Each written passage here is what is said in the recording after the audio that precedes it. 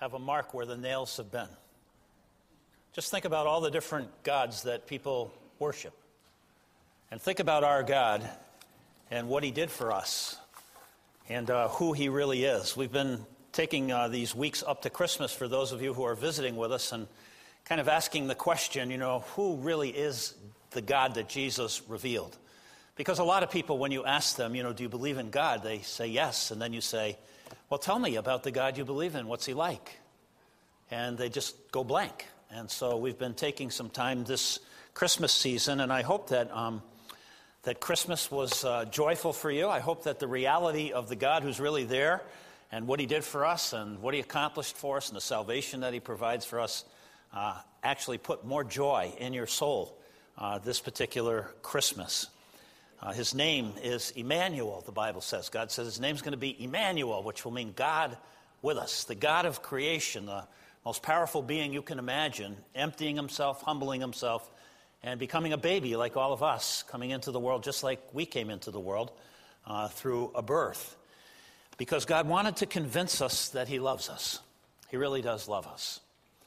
And love and power are like opposite ideas.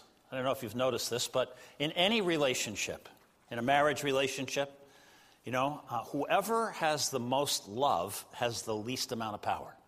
Because love is about serving. And God wanted to convince us that he loves us. Here's what I know, first of all, about the God that we worship. He loves you. And how do I know? Well, because he came among us to love us. Now, the Bible, we sang about it this morning. He's coming back. When he comes back, he's coming in power, the Bible says. Right? In fact, the display of power that the Bible describes goes on. God goes on to say that every single knee will bow and every single tongue will confess to the glory of God that Jesus is Lord, because they'll just be overwhelmed with the power. But he came the first time in love.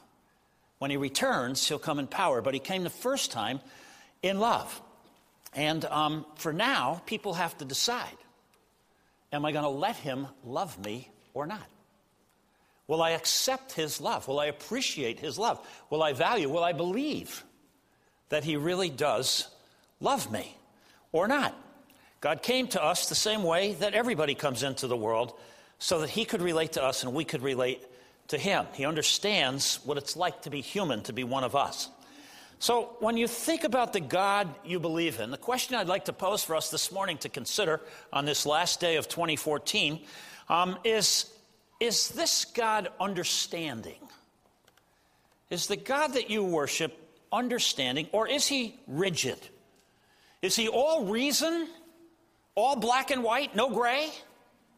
Or does he have a heart? And can his heart be influenced by you and by me? Does this God understand what it means to be a human being? Does he understand us?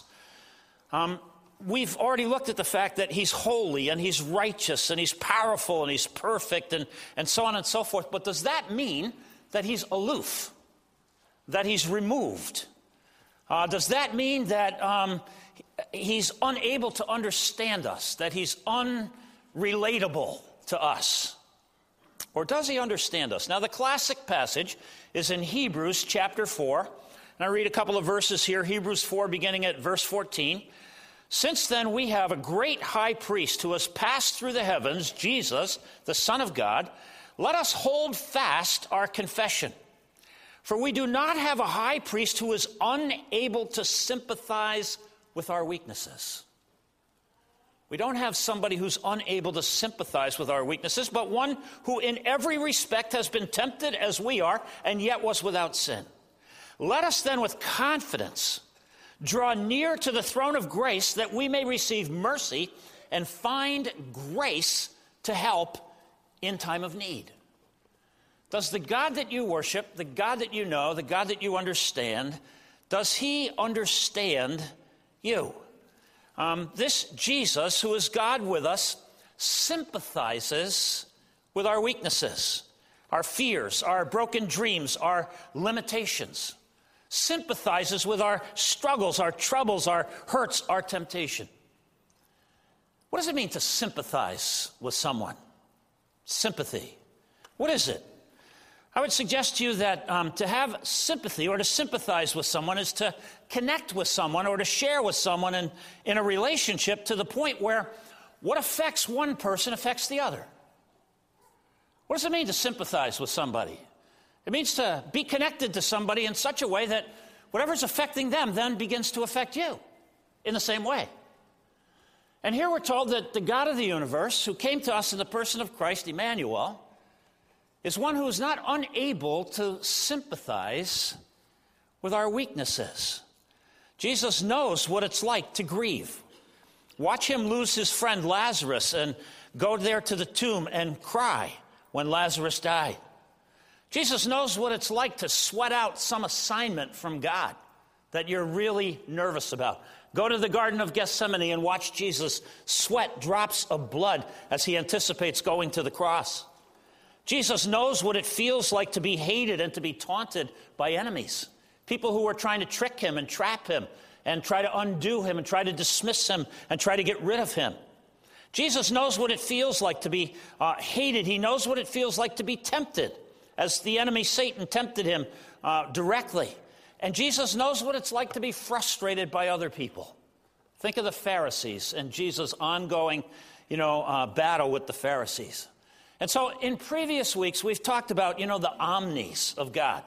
We talked about he's omnipotent or omnipotent, which means he's all-powerful. We talked about the fact that he's omniscient, that he's, he knows everything. There's nothing that God doesn't know. He knows everything.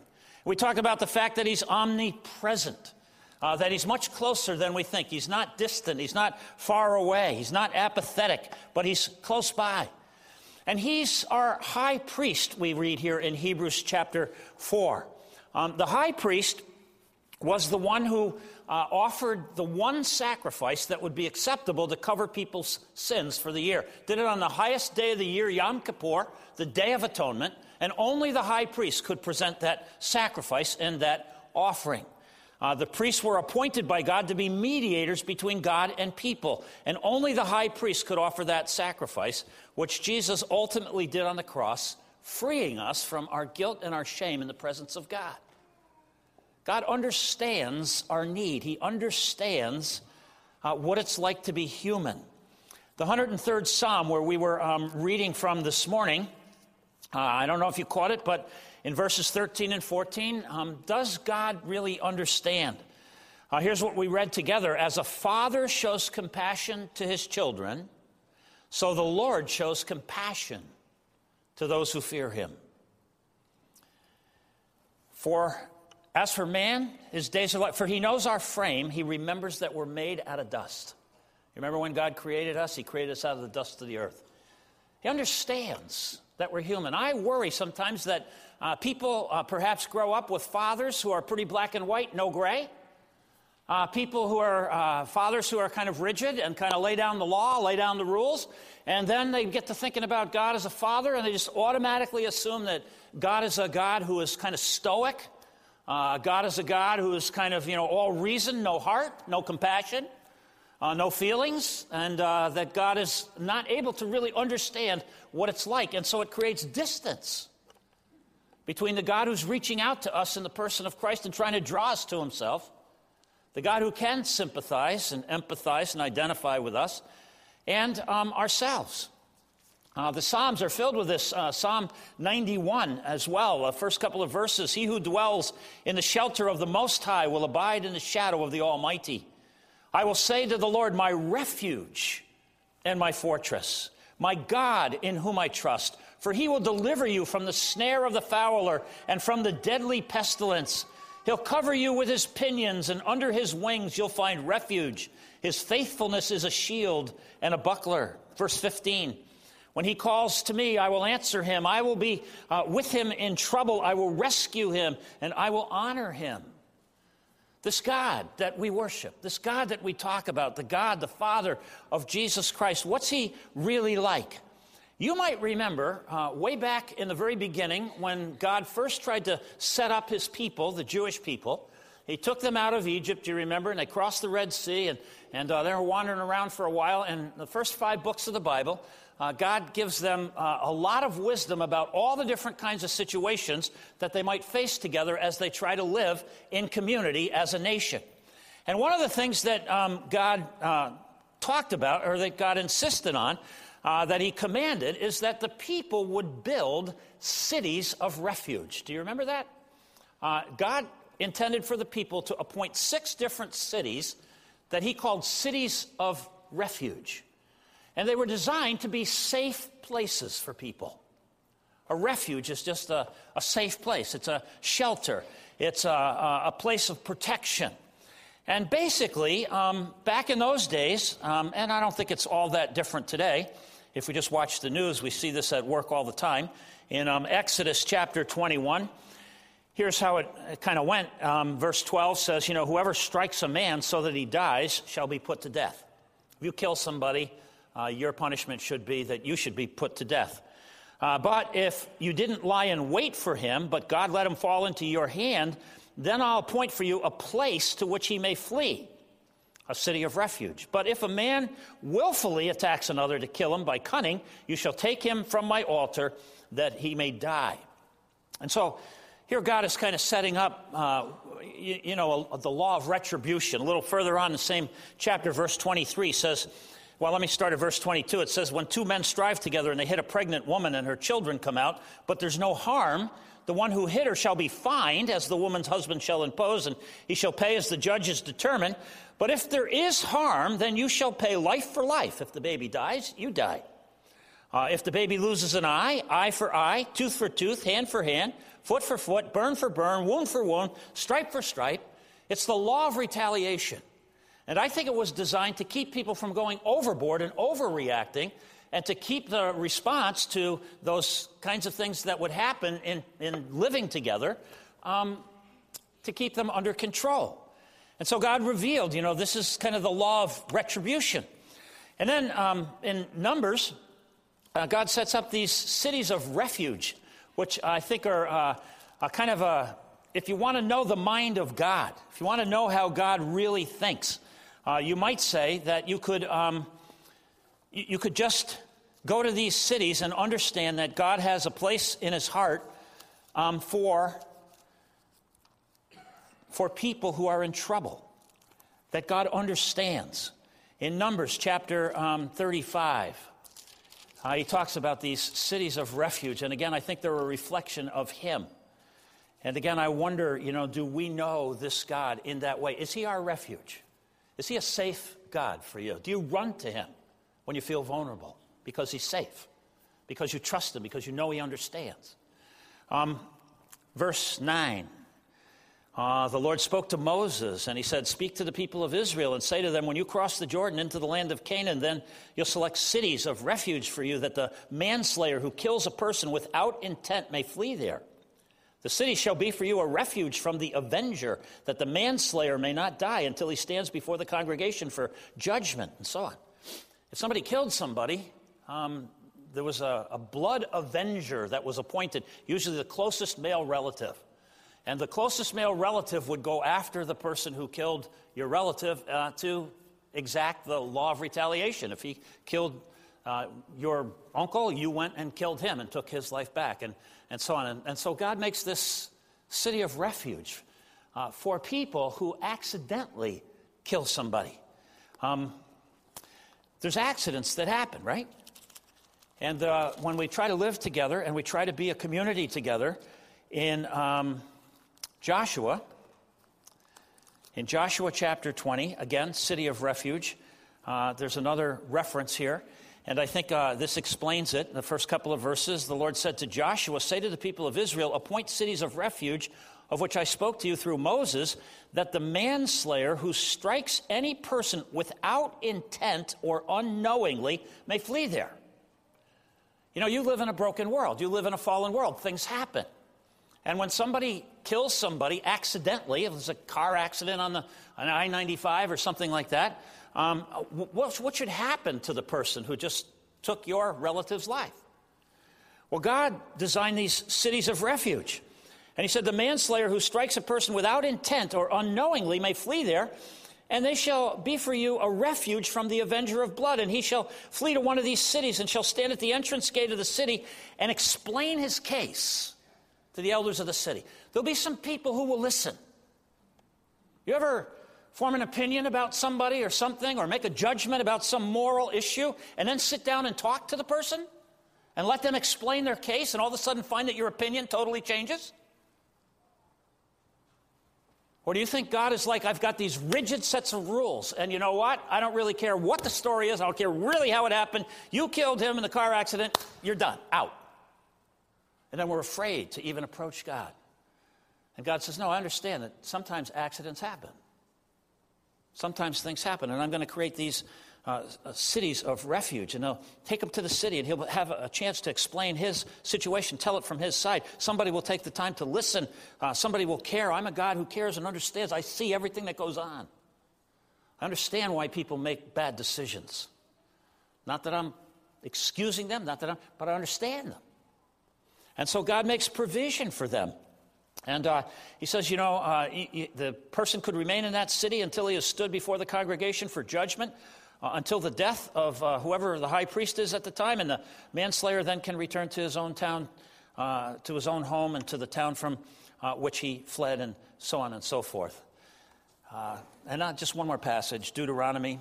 In Deuteronomy, there's an example here that's close to my heart, because it's about two guys who go out to cut wood in the woods, and the axe flies off the handle and hits one guy in the head, and he dies.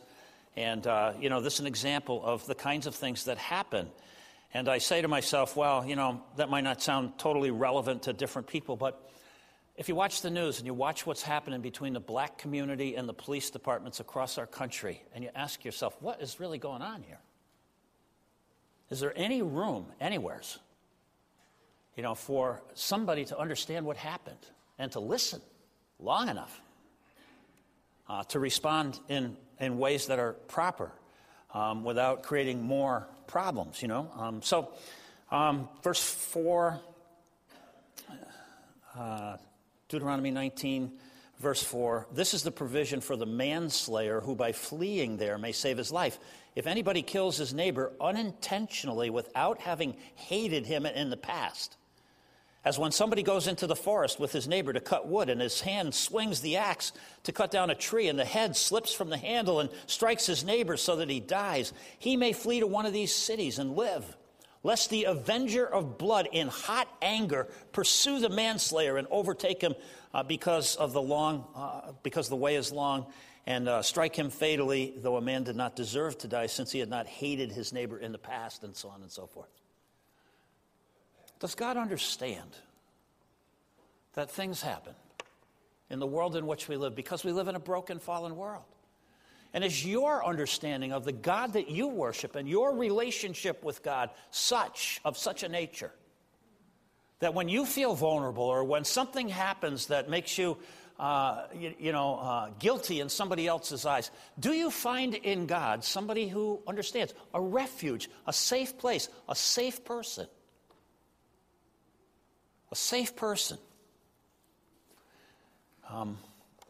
God himself is our refuge, a safe place. God does understand. Vengeance is mine, God says. I know the motives of people. I know the thoughts of people. I know the experiences of people. Other people don't always understand. And they form opinions rather quickly. And they make judgments rather quickly. And they don't always want to bother to take the time to sit down and listen to the story. Think about divorce situations that you've been involved with in family or whatever, friends. And we don't really want to take the time to sit down and listen to, the hurt and the pain that's been behind all of this. We just want to say, just don't do it and move on. But the God you worship, does he understand? Is God a safe place for us? Is he a refuge? Is he a safe person? Is God a God of understanding? Are you able to go to God with your weaknesses? And then not only that, but ask yourself this question. If this is the God we really worship, and so many times we've tried to make this point that whatever you worship, you become like. Are you a person who understands? Are you a reflection of God into the world in which God has placed us? Are you a person who understands? Are you becoming like God? Are you a safe person? Are you a refuge where people, when they're hurting, can come and find a safe place and find a safe, person, a safe person who will understand? There are some people who just aren't safe, right? There are unsafe people. A couple of unsafe people that I've learned over the years. Unsafe people, I think, one type of unsafe person, it seems to me, is people who are abandoners. People who know how to start a relationship but don't know how to finish one. And they just abandon you. They just get to a certain point in the relationship, and I don't know how many women I've talked to who thought, they were progressing in a relationship with a guy or whatever, and all of a sudden the guy just abandons them, maybe for somebody else or something like that, and all of a sudden this person becomes, very vulnerable. Jesus says, I will never leave you or forsake you. It's unsafe if you're an abandoner, right? It hurts. It creates pain in other people. I think another kind of unsafe person is irresponsible. An irresponsible person is people who just don't take care of themselves. They don't follow through on commitments. Their words can't be trusted. They're like children, only in older bodies. And they just live in the present. They're fun people, some of these people. I don't know how many wives I've talked to who say, I'm married to this guy, and he's a lot of fun, and I really enjoyed him. But you know what? He's just totally irresponsible. He won't go to work. He won't do this. He won't do that. He doesn't provide. He doesn't take care of the kids. But he's fun. He's like stuck at 16, irresponsible, unsafe. Not a safe kind of person to be around. Another person that I think is unsafe is I call him the constant critic. The person who's always critical. The judgmental person. They speak the truth, but they don't speak love. Do you know the type? It's the kind of person who's always in a one-up relationship. They're always like a parent when they talk to you. They're always like up, and you're always like one step down. And they're just critical all the time. And a lot of people, if you grow up with a person like that, you get the idea that God is like that. That God is sitting up in heaven, this judgmental critic that's just looking for, if you just step one iota out of line, he's just looking for an excuse to come down and pounce on you and destroy you. And so we keep our distance. That's not the God that Jesus came to reveal. The God that Jesus revealed is a God who understands. He's a God who's safe. He's a God who's a refuge. God is, I think, by his very nature, a protector. A protector. In the Psalms are loaded with this kind of, the invitation comes to us in the Psalms, and God, I think, invites us to trust him in this kind of a routine. In Psalm 34, verse 17, when the righteous cry for help, the Lord hears. When you cry out to God, he hears, and he delivers people out of their troubles. The Lord is near to the brokenhearted, and he saves the crushed in spirit. Many are the afflictions of the righteous, but the Lord delivers him out of them all. Would you say that's been your experience in 2014? Or are you thinking, well, I don't really think about God like that, like a refuge and like understanding. I don't really reach out to him when I'm vulnerable, and I'm trying to live independent. I'm trying to live self-sufficient. I'm an American, and I'm a male, and I can do it myself. I don't need to live in dependence upon God. One of the ways that sin really messes with people is it teaches us to deny our dependency on God. Do you remember in the Garden of Eden, and when sin first came on the scene, the enemy came to our original parents and said, look, you can be like God yourself. You don't need to depend on him. You be your own God. Be self-sufficient. Be independent. And in the American way of thinking, man, we just feed right into that. Yeah, weird. And sin deceives us into thinking that we're not really that dependent on God. And God says, I'm here for you. I understand. Reach out to me. And I will fill you with myself. Psalm 62 is another psalm where we read about this. For verse 5, for God alone, O my soul, wait in silence. You can't find a safer person than God. You can't find a safer refuge, a safer place. For God alone, O my soul, wait in silence. For my hope is from him. He only is my rock and my salvation, my fortress. I shall not be shaken. On God rests my salvation and my glory. My mighty rock, my refuge is God. Trust in him at all times, O people. pour out your heart before him, God is a refuge, a safe place for us. God understands. God knows what it's like to be human. God emptied himself of his power so that he could come in love in the person of Jesus at Christmas time, so that he could convince people that he really does love us. And when we don't think that God understands and we try to live this self-sufficient posture, and it changes when we come to know the God that we're worshiping through Jesus, and we get to this posture of dependency that I can't make it without. I'm addicted to the person of Jesus Christ. I can't make it through life without the Spirit that he supplies. You know? And God doesn't just understand, God sympathizes. Now this is really, I think we don't think about this very often, but to sympathize is to identify and join with us, right? So that what affects us affects him. I've had enough conversations to know that most people don't really believe this. Most people believe that when I'm hurting, when something happens to me and I'm hurting, most people are mad at God because they think, well, God could have prevented this, and he didn't, and so they're angry at him. Very few people think that God sympathizes with me, and when I'm hurting, God hurts with me and identifies with me at that loving level and says, you know, when I'm crying, God cries with me. When I am experiencing grief at some loss that's happened in my life, God grieves with me. And it's a whole change in orientation when we understand the truth about what God is really like, because oftentimes in our grief or in our hurt or in our tears, we're like angry at God because we think, well, you know, you could have prevented, you're the only one, you're all powerful. Yeah, but I also am understanding. I also am compassionate. I also am sympathetic with your weaknesses, with your limitations. You can't see the big picture. You can't know what's coming in the future. You don't understand why I allowed this to happen in the big scheme of things. I'm asking you to trust me.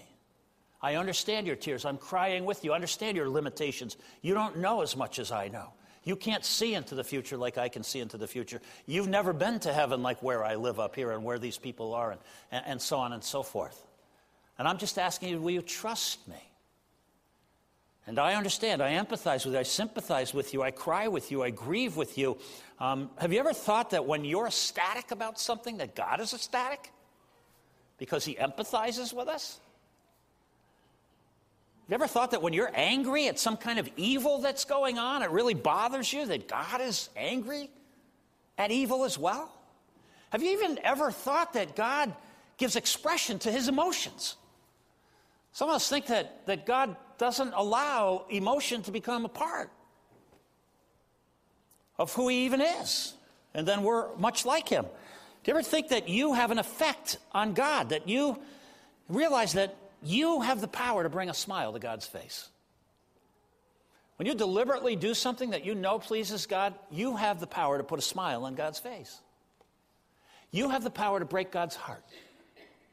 When you know that God is asking you to do something and you just refuse and you say no, you turn your back on God, you have the power to break his heart. God is affected. He's not unable to sympathize with our weaknesses. And we have the power to affect God. Do you even think that God, has emotionally expressions?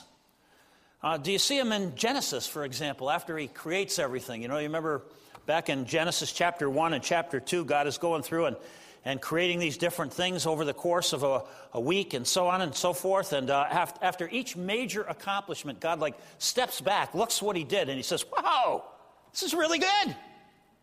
Yeah, he evaluates, he makes the water, separates the water from the land. He's like, wow, this is really good. Makes the animals, wow, it's pretty good.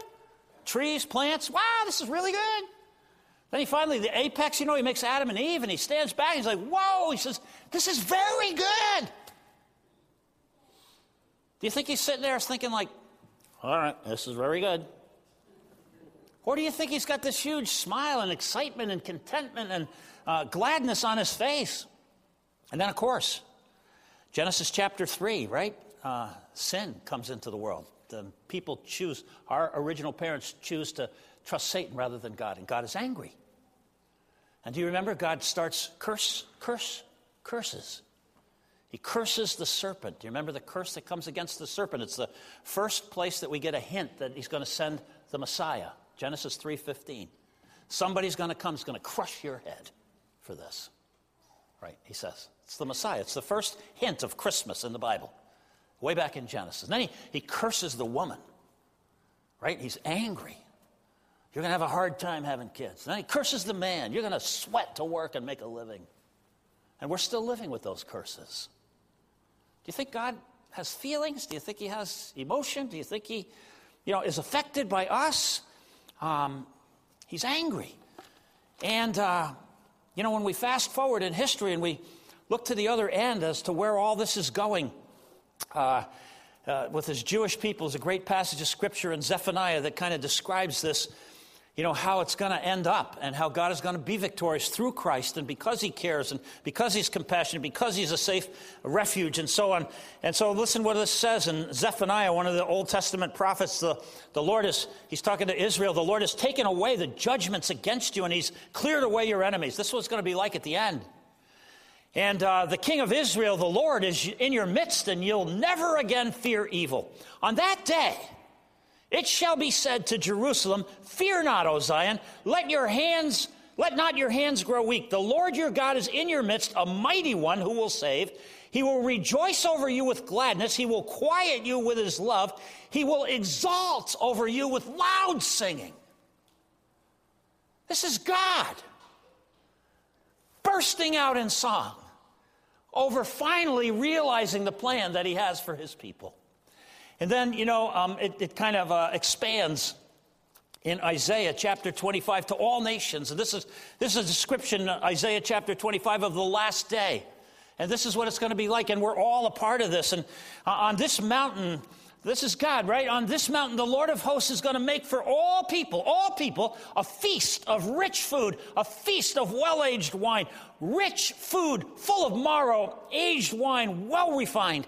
And he will swallow up on this mountain the covering that's cast over all people, the veil that's spread over all the nations, the blindness of people, the veil will be lifted. People will see him for who he really is, right? And he will swallow up death forever. And the Lord God will wipe away tears from all faces.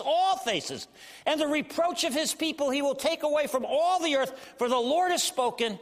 It will be said on that day, behold, this is our God. We have waited for him that he might save us. This is the Lord. We have waited for him. Let us be glad and rejoice in his salvation. What a party that's going to be. Are you looking forward to that day? Can you see this God just moping around on that day? This God is a compassionate, expressive, excited God who understands what it's like to be human, who creates a refuge for us when we're in a tough spot, and who has a plan for our rejoicing. And so I ask the question, are we becoming like this God? Are we becoming more expressive?